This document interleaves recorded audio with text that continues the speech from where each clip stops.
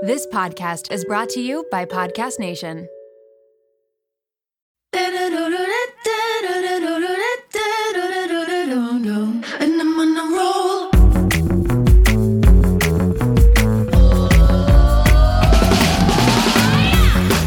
Welcome to the Mom Room Podcast. My name is Renee Rena, and I am definitely the mom friend you have always wanted. So today I am speaking with Jen Reddish. She is a registered master therapeutic counselor at the Essence of You in Calgary, Alberta. Her focus is on motherhood, perinatal mental health, birth preparation, birth processing, and body image. She offers a workshop on coping with anger and rage. And so I thought you would be the perfect person to talk to about this topic. So today we're talking about anger and rage in motherhood. Before we get into that topic, I thought you could tell us a little bit about yourself, about your family, and what you do in your practice. Sure. Thanks, Renee. So yeah, as you said, I'm a registered master therapeutic counselor. I've been working as a counselor for almost 11 years and started my career working in trauma and addiction for the first 7 years. And then when I became a mother myself, I decided to specialize in maternal mental health just because through my own experiences of trying to conceive and miscarrying and experiencing pregnancy and birth and postpartum, I became extremely passionate about those phases of life. And I actually briefly considered aborting my counseling career to become a birth doula. But then I realized that I still really loved being a counselor. So that's kind of how my own private practice was birthed, so to speak, was through the merging of these two passions. And I also, in my work in trauma and addiction, I always worked in residential treatment centers for those first 7 years and just was exposed to, I would arguably boldly say that there's no issue that I haven't come across in those 7 years of working so intensively with my clients on mental health issues across the board. And I got gifted with really great training and experience from so many different talented therapists that I worked with there. So then when I decided to specialize in maternal mental health, I did a lot of reading and a lot of learning and some more specialized training in the perinatal period and maternal mental health. And yeah, so that's how I started my private practice. I have 2 kids myself. So I have a 2.5-year-old and a 5.5-year-old right now. And as far as the topic of anger and rage goes, when I was learning about it in terms of perinatal mental health, I only learned about it as a symptom of a diagnosable mood disorder. Interesting. Yes. And the books I read and the training I did didn't talk about rage or anger as a common experience in motherhood. And when I was doing all of that learning, my little guy was under 1, and I fortunately didn't have those intense feelings of anger and rage at that phase of his life. So I didn't know from personal experience then. But then when he turned 1 and I started seeing clients in my practice, I'd say easily 90 or 95% of the women who were walking into my office were talking about these intense and uncontrollable feelings of anger and rage. Not even necessarily towards their kids, but towards their husbands, or just encompassing so much of themselves and their experience as they transitioned into those early years of motherhood. And I realized that I needed to make space, just like you are doing right now, to talk about it, because everybody not only was saying that they felt these horrible feelings of anger and rage, but they also felt so much shame and isolation. Nobody else feels this way. I don't see anybody else yelling at their kids, husbands, or themselves when they stub their toe or whatever. And I knew that they weren't the only ones, but it's so different when you're sitting across from a therapist and they say this is common versus maybe sitting in a room full of women saying, I have this experience, I have this experience, I have this experience. And all of a sudden everybody's eyes open up wide and they say, oh my God, it's not just me. And that shame starts to slowly dissipate alongside learning skills and tools to cope with it in a way that is more in alignment with your value system. I think that's important too. But just that removal of the isolation and shame, I think, is so important because it's real. And now that I have older kids too, and my boundaries have been tested in ways I never thought imaginable, I also, from personal experience, know those feelings too. Yeah. It's interesting that you said the stub your toe thing, because a lot of the time I feel like I'll have those intense feelings, and it's not even it's something so silly. Like on the outside, it looks so silly, but it's like you've been vibrating and, you're at that level of stress. And then something like that happens, you stub your toe and you have this like big reaction. And usually I'm home alone, but I'm like, really? Like if that happened on any other day, I wouldn't even think twice about it or have any reaction. But like when you're in that, I don't know if it's like a state of mind, you're just more stressed. Yeah, I can definitely relate to the stubbing of the toe, or like you hit your elbow. And it's like when you're in that state of mind, it almost seems like you notice all these little things that are going wrong all day. Whereas on a day where it's a good day, I wouldn't think about it, right? But it's like, oh, of course, I'm going to hit my elbow as I'm blow drying my hair and like, blah. So I thought we could start just by describing what anger is and then what rage is and kind of how they're different.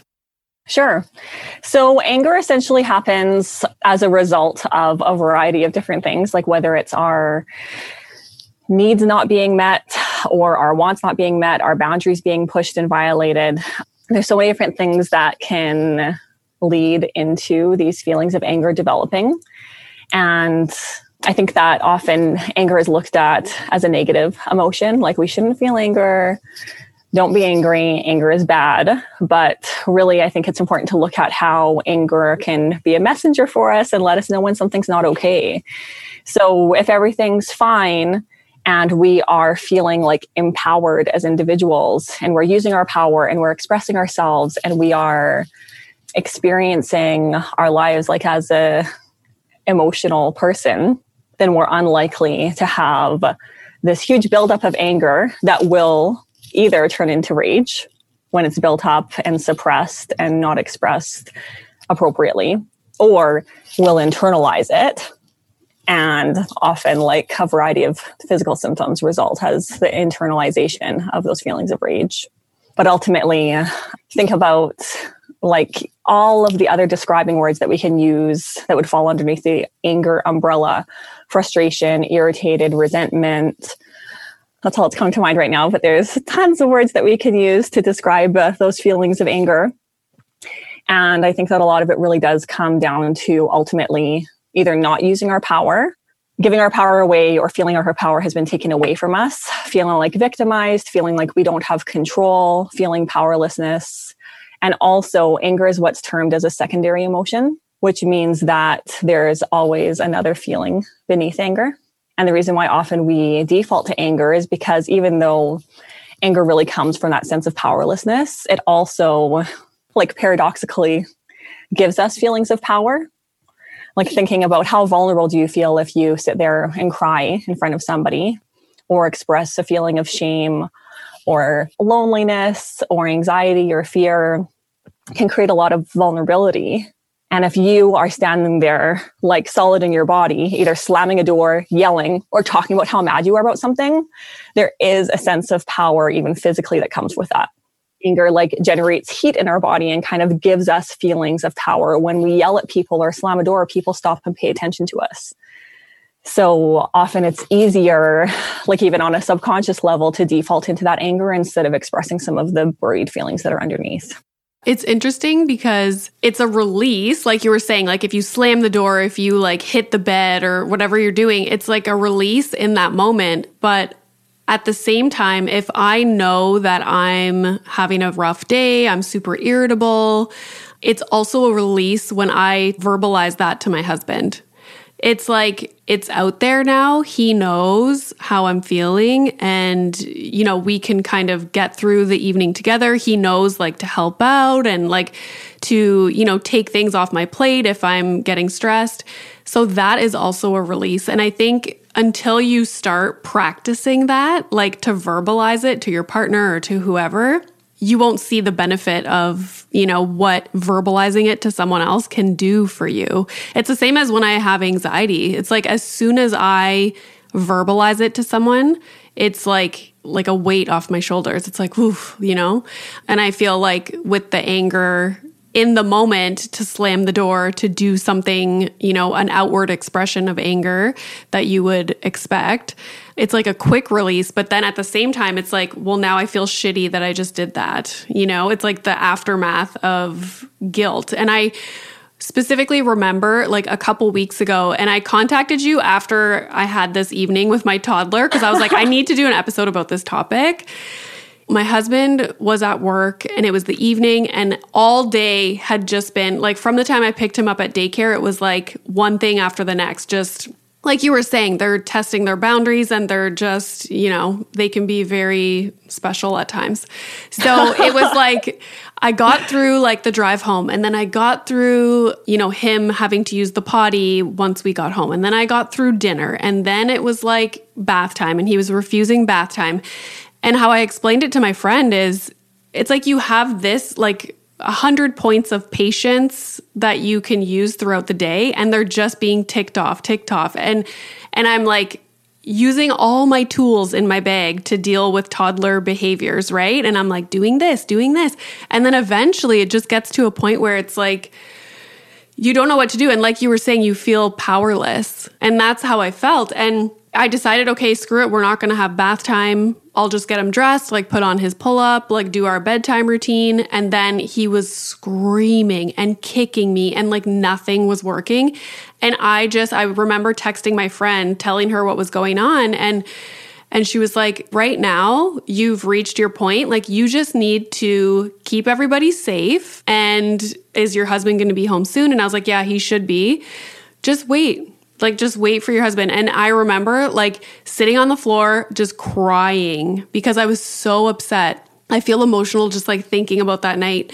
And I just sat there crying. And my toddler, he had calmed down now, and he's walking around my bedroom, like just like looking at different things, like just totally oblivious to what's happening, right?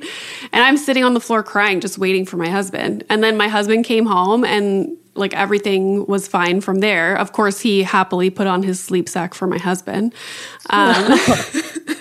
But yeah, and I remember thinking like, I don't necessarily have outward expressions of rage, but the internal feelings of what I'm feeling are awful. And it's like you described, kind of like an out of control feeling.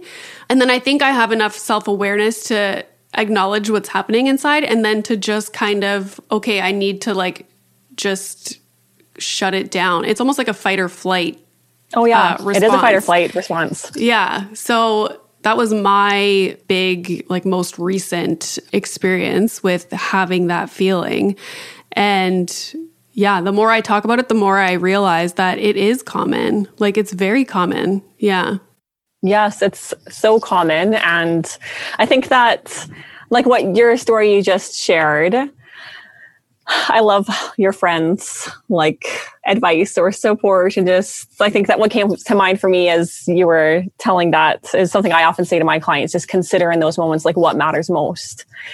And when we feel that pull into powerlessness or feeling out of control, often I think that what happens when we're triggered into anger is, for a lot of us, myself included, we default into wanting to take power over the situation and gain control, which with kids, well, and adults actually, often results in like this desire or urge to have power over.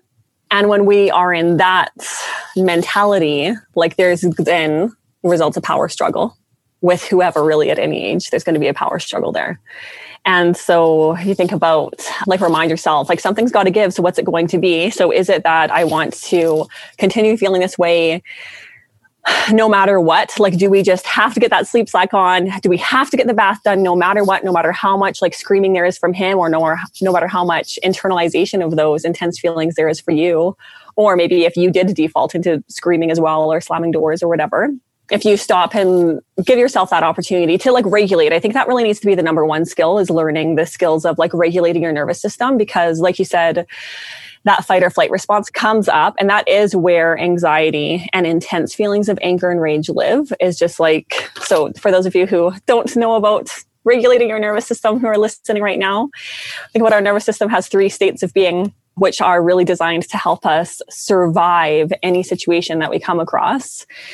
So we either have what's called like our ventral vagus part of our nervous system, where we are grounded, we feel safe, calm, connected, secure. That is where we are like regulated in our nervous system.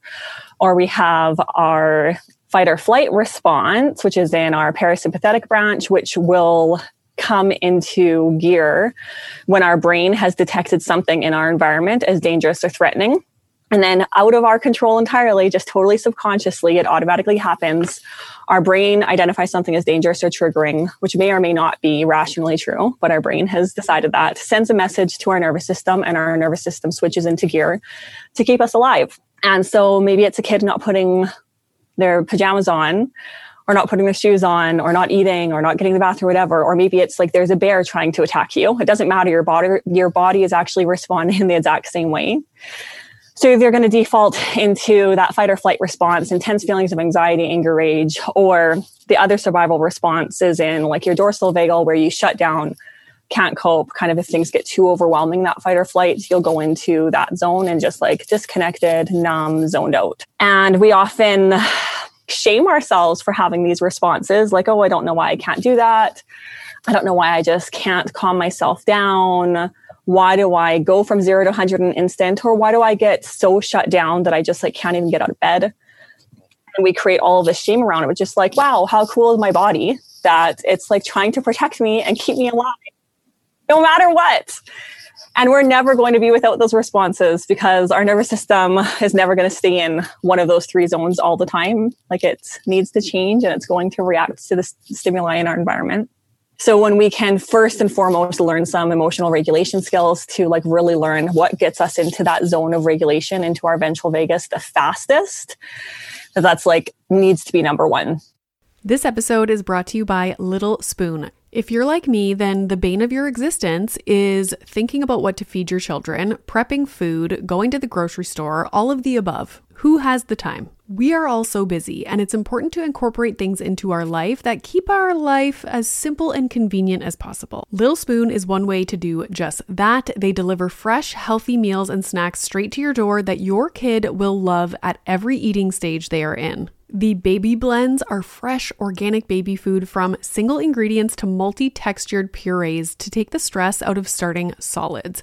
They partner with Clean Label Project to test their blends for 400 plus contaminants, including heavy metals, so you know you're getting good stuff. The Biteables are finger food meals that are cut to size to promote easy self-feeding, and they are healthy, balanced, and free of artificial junk. The Little Spoon plates are toddler and big kid meals that are free of junk, and they taste amazing. Even the pickiest eaters will love them. Think hidden veggie mac and cheese, chicken nuggets, and adventurous eats like pot stickers, gnocchi, and more. They also offer really fun things like puffs. They have smoothies, lunchers, and snacks. You quite literally never have to think about food again. It's just easy peasy. And did I mention this all comes right to your door? It is so flexible, so easy, and everything stores right in the fridge and freezer. The price is right, the quality is unmatched. You are going to love it, and your kids are going to love it. It is just a huge win for your family.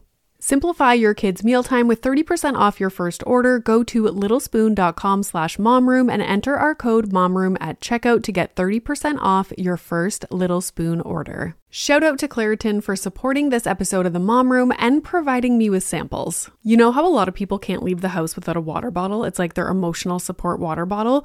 I am the exact same way with facial tissues. And that is because I have such bad allergies, specifically in my sinuses, to the point where I know I'm going to have to blow my nose multiple times in a day, and I cannot be out in public without my emotional support facial tissues. Luckily, for those of us who live with the symptoms of allergies, we can live Claritin Clear with Claritin D. Designed for serious allergy sufferers, Claritin D has 2 powerful ingredients in just one pill that relieve your allergy symptoms and decongest your nose so that you can breathe better. This double-action combination of prescription-strength allergy medicine and the best decongestant available relieves sneezing, a runny nose, itchy and watery eyes, an itchy nose and throat, and sinus congestion and pressure with ease. Now I know if I have a big event, maybe I'm going to a concert, going out for dinner, I don't want to be blowing my nose every 2 seconds. It's very unbecoming. And so I will take Claritin D and enjoy my evening. Ready to live life as if you don't have allergies? It's time to live Claritin Clear. Fast and powerful relief is just a quick trip away. Find Claritin D at the pharmacy counter or ask for Claritin D at your local pharmacy. You don't even need a prescription. Go to Claritin.com right now for a discount so you can live Claritin Clear. Use as directed. So what are some common things that you recommend to get to that, like to regulate in the moment? So it's going to be different for everybody. So I'd encourage everyone to experiment with different things with like the key focus on what works the fastest. And we can even distract ourselves into regulation as long as we circle back to what the trigger was initially.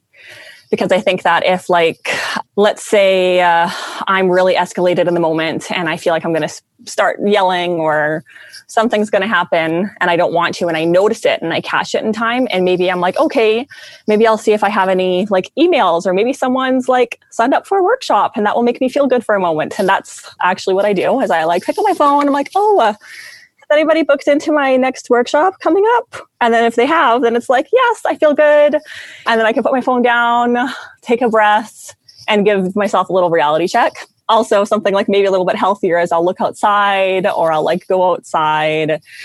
Definitely connecting to our breath, which sometimes doesn't work super fast for a lot of people. Sometimes it can be too hard to catch your breath because when you're feeling anxious and really escalated, often our breath is fast and short and shallow. But really developing a skill of deep breathing is going to eventually lead you into success with regulating, because there's actually our vagus nerve is beneath our diaphragm. So when we can breathe deeply and slowly enough into our diaphragm, it actually touches the vagus nerve, which will help stimulate that regulation.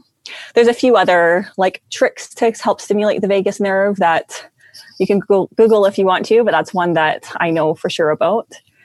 So if you want to experiment with some breath work, something that can be really helpful is to open up your chest cavity. So put your hands behind your head and just really help yourself to naturally slow your breath down and deepen your breath. Because the more open your chest is, the deeper your breath is going to go into your lungs. And then bring your hands onto your hips and just really consciously breathe deeply into that diaphragm. And for anyone listening right now, if you want to experiment with that in this moment, I would almost guarantee that you're going to notice a calming effect on your body if you do it really consciously. Anything that helps you to really ground yourself. So if you think about that in a really practical sense, putting your feet on the floor and really feeling your feet alternating pressure, maybe sitting on the floor, especially when you're dealing with kids and that power struggle with kids. If you can bring yourself down to the ground, it's going to do two things. One is going to help you to engage with your physical senses and help to ground yourself onto the earth. And the more physical senses that you can engage with, even if you think about our five senses of sight, smell, hearing, taste, and physical touch, that's going to help to bring us into the here and now and help us to regulate quickly as well. But when we come down to the ground in front of our kids, then we're usually closer to eye level. And if we are doing that, they're going to naturally do it too. It's just what's called co-regulation. If we can regulate, then they're going to be coming into that zone of regulation faster. It is apparently scientifically impossible to help our kids regulate when we're dysregulated. I think about that a lot in these difficult moments. And I always say when he escalates, I de-escalate because I don't want him to feed off me and to get more and more and more and more because, just from past experience, if he is escalating and you do something that he doesn't like raise your voice or whatever it is, he just gets worse and worse. So I try and completely de-escalate, and then usually it doesn't last very long. But something else in these horrible moments where it's just never ending, it doesn't stop. I always try and use empathy, think about his perspective and how he's having a difficult time. And that usually helps me. And then also thinking about how this situation is very temporary. Even if it does last for a couple more hours or whatever it is, eventually in that situation that I spoke about, my husband's going to be home and I'm going to have someone here helping me and this is going to be over and I'm going to talk about it on a podcast, Yes, which is great. But you need to actually like be regulated to even have access to your rational mind. Think about like if we're dysregulated, we can't rationalize, not with ourselves. We don't even have that opportunity to do the reality check. And that's just another survival mechanism. Like if I was about to be attacked by a bear and I was taking the time to consider rationally, like, how big is he versus me? And how far do I have to run? And whatever, then I would probably die. Yeah. But if I'm like just either engaged in that fight or flight response and I just go on my instincts, all my blood is in my extremities and I just run or I like fight back or I pull out the bear spray or whatever it is, or I default into that freeze mode and then my body might survive an attack, then that's great. And that's what I need. So that like form of dysregulation when there's an actual threat is so great. But when there's not an actual threat, we really do need to focus on, there may be an actual threat. I don't want to like minimize what it's like to be like screamed at by a child or to be triggered in any situation in our roles as mothers in or outside of our children. But when we realize like our safety is not at risk right now, and I can take the time to regulate first, then at that point, whether it's a few seconds later, or a few minutes later after I get into that zone of regulation, then I can do that rational reality check of like, okay, what matters most? Something's got to give. What's it going to be? This is temporary. This is just happening right now. There's more to like my life than this moment, like all those things that you just said. A huge thing, and it's kind of like the advice my friend gave me in that moment was like, what is the number one priority right now? I'm like super elevated. When I was trying to deal with him, he was like throwing himself and, you worry about their safety. And so she's like, all that matters right now is that you're just keeping both of you safe. And I was like, wow, that's a really good way to put it. And I think what really, and I'm sure so many people can relate to this, is that when you're in these moments, I'm so focused on, okay, how am I supposed to react in this situation to like develop his social, like emotional, you know what I mean? Like you're thinking about all these things that you're not going to be able to react perfectly in these situations. And so I think what happens is you try and use these tools that, you read about or you've learned about, which are great in most situations, but in these very high stress situations, you're throwing out these tools and they're just not working. And your frustration gets worse and worse. And you're like, okay, but they told me when, he's having a tantrum to give him an option and then he's going to choose one and everything's going to be fine. So like, now what? Like you're using all these things and nothing's working. So it's like, just keep everybody safe. Okay. Well, I can do that. Now I feel good. Yeah. Exactly. And also going back to that like dysregulation and inability to rationalize, if they're super dysregulated and having a tantrum, like I would argue that's not the time to give them a choice because they can't rationalize and be like, okay. There's just like, you're starting to get a little bit dysregulated. There's some frustration building. Maybe there's a window there. But often like a lot of these like tools, like parenting tools in that sense are like work best as a preventative measure, not as a reactionary measure. And so think about like, I'm going to forget who said this. There is somebody, I'll try to find who it is for you later, who talks about the 3 R's in parenting. And it's to first regulate and then reconnect like with your child and then go into rationalizing or reasoning. And it needs to happen in that order. Just even thinking about like how our brains work. Because often, like, let's say like for me with my kids, my older son will be like, I don't know, trying to hit or squash or steal a toy from his younger brother. And I want to, in those moments, just like have power over the situation and be like, no, stop, don't. But if he's already dysregulated and doing it in like a erratic way, let's say, if I jump into like trying to give a lesson there, it's not going to sink in. Like, so if he, whatever, hits or someone's screaming or crying, think about like, okay, I want to teach him that that's wrong. And I want to give him that lesson. I want to tell him it's not okay for him to like scream or hit me or throw things or hit his brother or whatever's going on. But really, that's not the time to do it because he's not going to learn the lesson then. You need to focus on regulating him first. And how do I do that? I can't do it if I'm not regulated.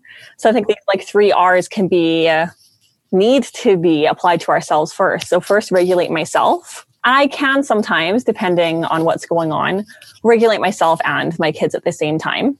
And like you and whoever's listening will probably find that as well. You can experiment with different ways of doing it simultaneously. But then the reconnect part, also, it's not only about reconnecting to your child and like kind of when I say reconnect, to think about forgetting about the issue for a minute. So it might be like, hey, like what's this rock? Like look at the colors on this rock right now. And what do you like about the shape of that? Or like, let's lay on the floor for a minute. Or what was your favorite thing you did yesterday? You might be like totally distracting and reconnecting there. Or depending on how dysregulated they are initially, once they're regulated, you might go into like acknowledging and validating their experience. Like, wow, you got really mad when whatever happened. And then you started to scream. But before I do that with him again, for me to stay regulated, I also need to reconnect with myself. So something that I focus a lot on in my practice is like what's called reparenting yourself. So as I've mentioned before, sometimes we get triggered like in our bodies into thinking something's dangerous or threatening and our life is at risk when it's not. And when that happens, often what's going on is that there's a trigger that's reminding us of something in our past. So like maybe I like grew up in a house with a lot of yelling and screaming. And so when my child yells and screams at me, it reminds me of that, like even on a subconscious level. And when I was a little kid being yelled and screamed at and there was doors being slammed and whatever else is going on, that was unsafe for me. And so if I see my kids doing that, which is like has in the realms of developmentally normal for them, I can't just like as an adult woman be like, oh yes, my child is throwing something because he hasn't learned how to regulate yet. And that's fine. And I can just be calm and zen and whatever. It's like at the same time as I'm observing that, my brain is also going back into these traumatic memories of my own. And that is where that trigger into that fight or flight or freeze response will come from. And so when I talk about reparenting ourselves, I really feel like it's a key part into like resolving some of these issues of anger in the long term, because there's lots of things we can do in the short term, regulating, coming into the here and now, doing the reality check, applying some of the tools that we've learned to help our kids settle down too. But ultimately, if we don't do that deeper work into exploring, like, where did that trigger come from in the first place? And what healing do I need to do? Then we're just going to be dealing with the trigger again and again, and again and again. So when we can reparent ourselves, like, so reconnecting, like, hey, what part of me is feeling triggered right now? What does this remind me of? How old do I feel? And how can I acknowledge and validate it for myself? That's one of my favorite things to do because I have a background in psychology and I love trying to understand why I feel a certain way in certain situations. Like, why am I irritated? What exactly is going on right now? And then once you figure it out and you verbalize it, you can start to change it. You know, I think a lot of times we feel things and we don't even know why, and we don't take time to think about why. Figuring out why is so important and can like open up the door to healing and resolving some of those old issues. And then it can like remove the intensity of the trigger in the moment. But also if we jump into the why too soon, then we're like still in our head. We're like, we're triggered, we're dysregulated, and we're intellectualizing. And then usually we're like in our like anxious mind and we're up here and we still can't cope. And I think that once we regulate, the next step needs to be just acknowledging and validating, even if we don't have that clarity yet, of just like, wow, I am feeling angry, anxious, sad, whatever else is there. And it's okay. And it might not even make sense to me, but something just happened that triggered that for me. And I can support myself in that. And then lead into the rationalizing for myself. And then I can do those 3 steps for my kids as well. And I think that like those 3 R's for me, it's easy to remember, like regulate, reconnect, rationalize, do it for myself, do it for my kids. And then we can do the figuring out later. Such a good topic. I love this conversation. Me too. My husband and I both turn the big 40 next year, and we have been thinking a lot about our long-term health. We want to get smarter about our health, make better choices, but also not feel overwhelmed trying to separate fact from fiction. There is so much information out there, and it can be hard to figure out what applies to you, what is right, and what is wrong. Well, let me introduce you to the Zoe Science and Nutrition podcast. With the help of world-leading scientists, they help you make smarter health choices every week. Don't just take my word for it. Naomi's Apple review says Zoe Science and Nutrition is super easy to consume even if you don't understand the science, with loads of actionable tips, a great mix of guests, and interesting cutting-edge science. You can't go wrong with a weekly podcast where world-leading scientists explain how their own research could improve your health. If you're ready to join millions of others like Naomi transforming their health, then search for Zoe Science and Nutrition wherever you listen to podcasts. This episode is brought to you by Lola V. Lola V is an award-winning hair care line by none other than Jennifer Aniston. They offer clean, plant-powered products for every hair type and texture. I just did my whole hair care routine with all the products the other night, and I am obsessed. Along with incredible shampoo and conditioner, they have an intensive repair treatment that you can use once a week. They also have a lightweight hair oil. There's a leave-in treatment, and there's also a glossing detangler, which I need because lately I want to do my hair in like a slicked back look, but my hair's too frizzy. Get 15% off Lola V with the code MOMROOM at www.lolav.com/momroom, and Lola V is LOLAVIE. We totally have not been following the outline because that's just how I roll here. We were going to speak about ways to cope or prevent in the short term, and then ways to do it in the long term. So you gave us a ton of information, but is there anything in there that we missed that you would want to speak about? So I guess, like what the short term, I think to frame it that way, really focusing on what regulates you the fastest, like we talked about. And so I would encourage everyone listening to just experiment with things that you're already doing and notice what works and what doesn't. Sometimes the ways that we choose to distract ourselves in the moment when we're feeling triggered actually leads to further dysregulation. So pay attention to that. I know a lot of my clients say that they'll similarly to me, so I go and pick up my phone and see is there something exciting or something that will make me feel good on my phone right now? A lot of people follow shitty people, excuse my language, on Instagram. So they'll be like, oh, let me distract myself from this terror that's going on in front of my eyes in my living room and look on Instagram. And it's like, oh my God, I feel so horrible about myself. And look at that person is so much better than me. And then they're like, whoo, I'm even more dysregulated and I'm going to yell at my kids or my husband or whoever it is. So pay attention to what your defaults are when you are feeling triggered and see what actually feels good, what doesn't. I love your example. You texted a friend who you obviously consciously chose to text that friend instead of a different one. And she really helped you. So pay attention to who are you leaning on for support, especially in those intense moments, and does it make you feel better or not? I think a lot of us accidentally reach out to support for people that we want to be the good people for us, and they're just not. So if we're going to push ourselves further into shame, we're going to be more triggered. We're going to be more likely to act out in a way that is not in alignment with our value systems, which I think ultimately anyone who's listening to this right now is here because you want to be living in line with your values, and how you are dealing with anger and rage right now doesn't align with that. Yeah, my biggest thing that makes me feel better instantly is, like you said, my husband was working, so I couldn't text him or talk to him, but texting that friend, if my husband's home and it's happening, telling my husband, just having that open line of communication just makes me feel so much better in the moment. But at the same time, like you were saying, you have to find people that, you're able to do that with, if that's your way to regulate.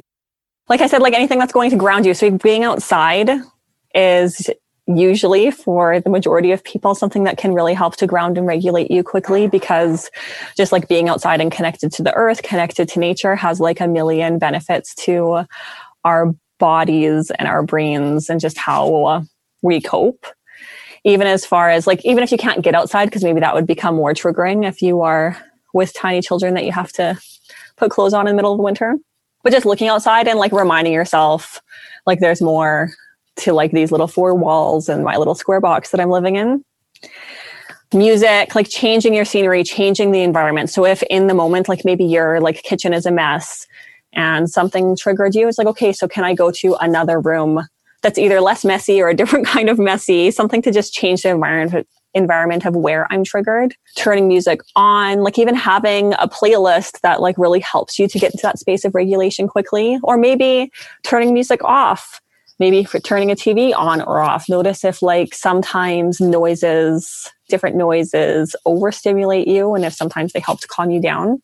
I've been practicing or experimenting, let's say, with when Milo comes home from daycare. Well, like I'm working all day, so the TV's never on, but I think we were in a habit of just always having the TV on, like always, when my husband and my son get home, and then on the weekend as well. So I've been experimenting with TV off, you know, and it's been so much better. And I don't even know why. Like, it's just like I find if the TV's on, we're kind of like migrating to the living room and we just stay in that room and your focus is in and out of the TV or whatever's playing. And then Milo also realizes that the TV's on. And so then he asks for his movie to be on. And it's like, okay, we'll play your movie. And when it's off, it's like nobody's thinking about the TV. We're in the playroom. We're going outside. Like, it's weird how it just can affect your behavior and also my mood. Like I just feel better with not having that background noise on because a toddler and two dogs creates enough noise in the house. And I don't want to hear, you know, the TV just blabbling in the background. So I've noticed that recently and I love that I did that little experiment because it's such an easy thing to change. Yes, definitely. And that's what really, I think that like I could talk for like an hour straight about different resources that you can experiment with for regulating. But I think ultimately sometimes trying to learn something new becomes even more overwhelming. And then it's like, we're paralyzed. There's like these 20 different things I need to try. And then I forget all of them.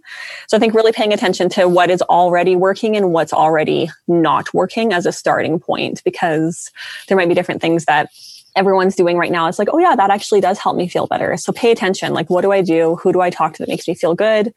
Helps me come into that space of regulation. What do I do? Who do I talk to that takes me out of it?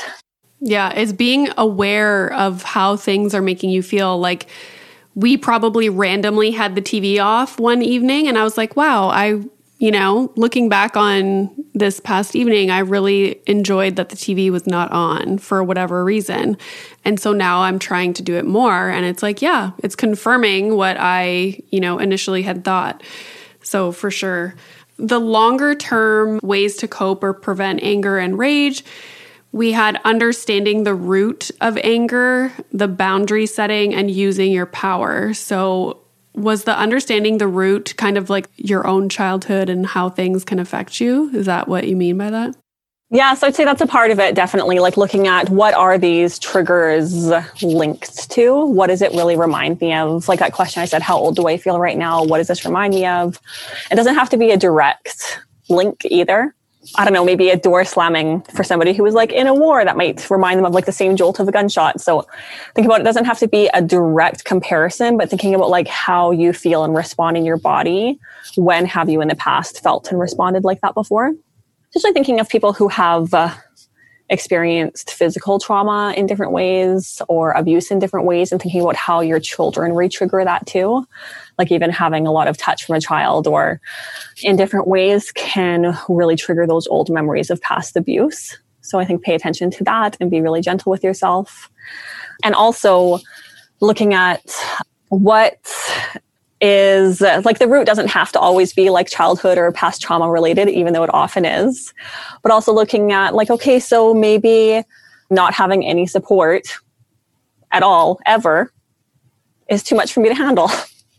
So maybe the root of it isn't just like, okay, so I can regulate, I'm doing this, so I'm putting out fires all day and I'm getting better at managing my emotions in the moment.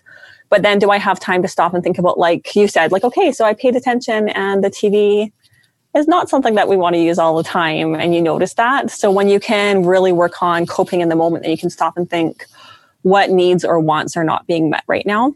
What more do I need to be able to survive this or to like thrive in this in a way that actually feels more enjoyable for me.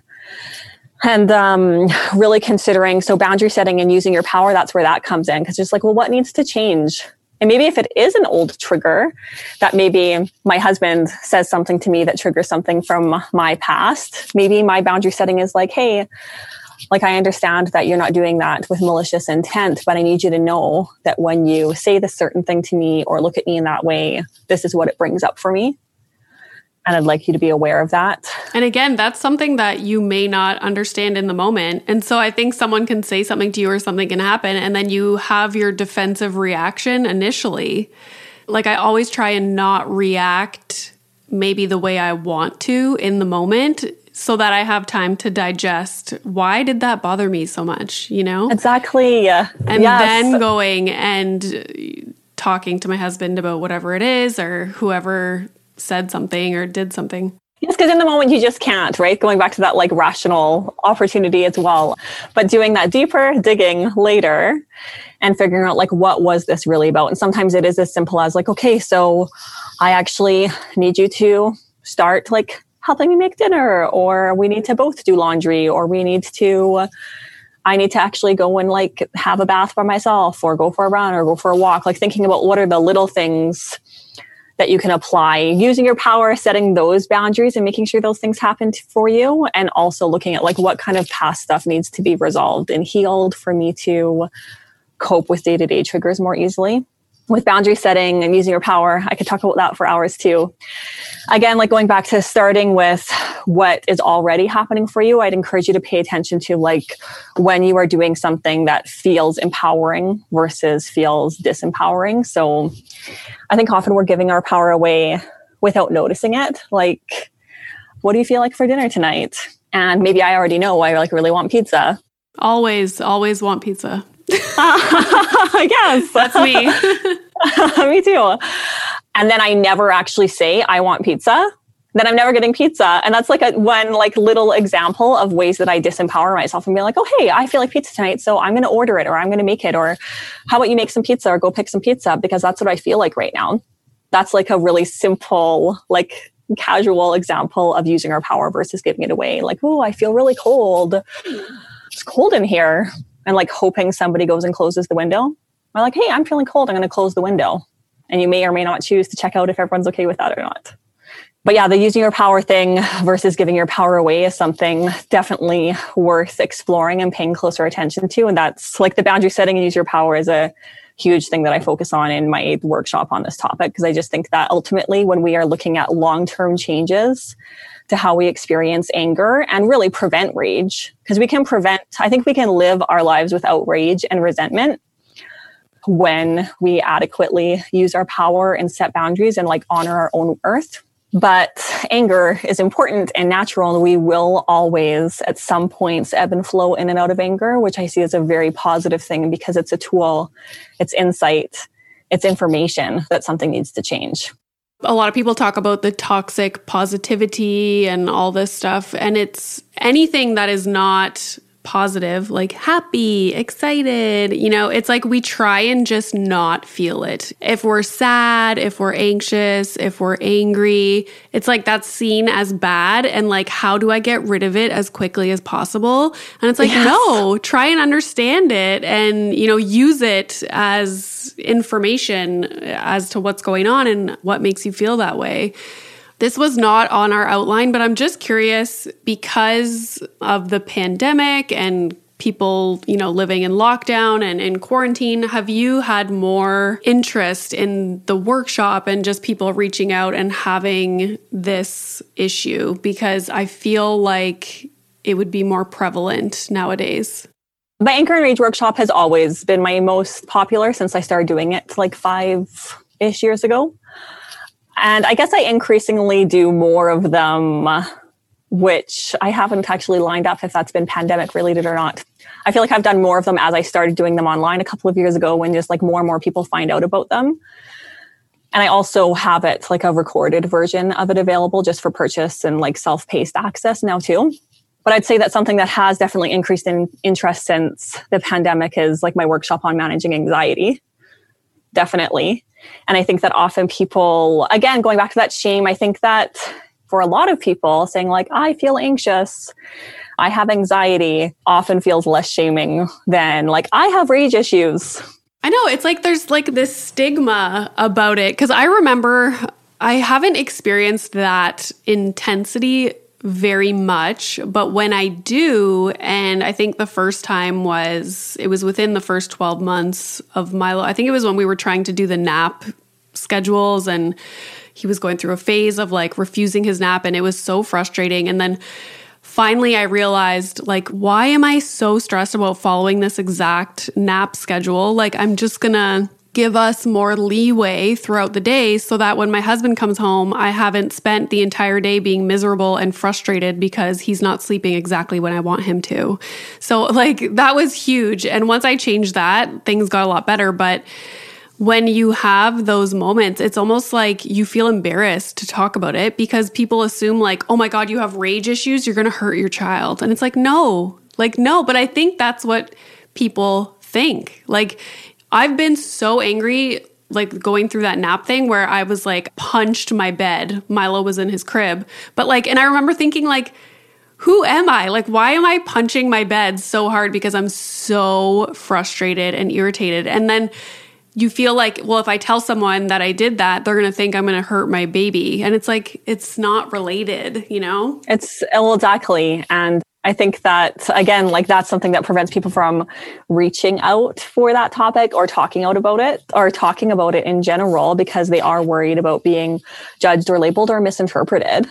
And I think that's what often, like when I do my workshop on anxiety too, like people will come there and I naturally will talk about anger and rage as well, because anxiety and anger both have that same like underlying feeling of powerlessness and out of control. And often we feel more and more anxious the more we try to control things that are out of our control. And so I'll do that workshop with people and then they're all like, oh, let's do that anger and rage workshop after all. Because again, they already have that experience of being in the group and being like, oh yeah, I'm not the only one who feels anxious and angry, and understand how like common it is. And then they'll go and reach out that further support for the anger tools and coping strategies. Yeah. So to end, I thought you could tell us 3 resources that you would recommend to mothers. So this can be on any topic, a book, a website, anything. So aside from my own website workshops. Yeah, those will be in the episode notes. I'm going to link all your stuff so people can find it. Because I'm sure people are going to be like, a workshop on rage? Yes. Especially online where it's like feel safer. Okay, so a couple books that I really like are, I meant to grab it, but there's a book called Anger by Thich Nhat Hanh. And he just talks about anger in a really beautiful and loving way. Like he has a few meditation outlines in the book. It's pretty easy to read. He talks about anger in a similar way that I do, as far as like really exploring, understanding, nurturing, taking care of our anger. So I just think that he has a really beautiful approach to it. And there's another book by Harriet Lerner on anger, which I actually honestly haven't read, but everybody tells me that she talks about it in the exact same way as me. And people often like send me paragraphs. They're like, this is what you said. This is what you said. And I know there's a few other books that Harriet Lerner has written, and she's all women centered as well. Like she talks about anger in the experience of being a woman. And there's a woman on Instagram. Her Instagram handle is Wellynest, WELLYNEST. And she's a like conscious parenting coach. But I really, really love how she talks about parenting, because she says like similar things to what I say about, as far as if you want to be the parent that you want to be, then you have to heal your own stuff. And if you want to be able to like treat your children respectfully and have a good relationship with your kids and get your kids to listen, then you need to understand what is so hard for you in the moment first. So she just has a lot of really great tools. Like definitely she has great conscious parenting tools. And simultaneously, she just pairs that with all of this like kind of self-nurturing and self-focus, as well as like a really big, strong point of what she talks about. And I really love her account too. I'll put that in the episode notes as well, and the books also. So lastly, where can people find you online, on Instagram, and where can they find the workshops that you offer? So my Instagram is at the Essence of You Counseling. And I post a lot of like free info there on like all of these topics pertaining to maternal mental health and body image. And you can find me on Facebook with the same handle. And my website is www.theessenceofyou.ca. And so on Instagram or on my website, you can find all of my like live interactive workshops and my recorded workshops as well. Awesome. Well, that's exciting. All of this stuff will be in the episode notes so you can find it easily. Thank you so much for this conversation. I almost had a tear fall down my face, but I didn't. It would have been the first time. It's so funny. But yeah, no, I love this conversation. It's so important for people to hear. I do make little promo clips for the episodes. So when I publish, I'll tag you on Instagram. But yeah, thank you so much. It was nice to meet you virtually, and I'm sure we will keep in touch. Yes, great. Thanks so much for having me. Awesome. Have a good day. Me too. Bye. Bye.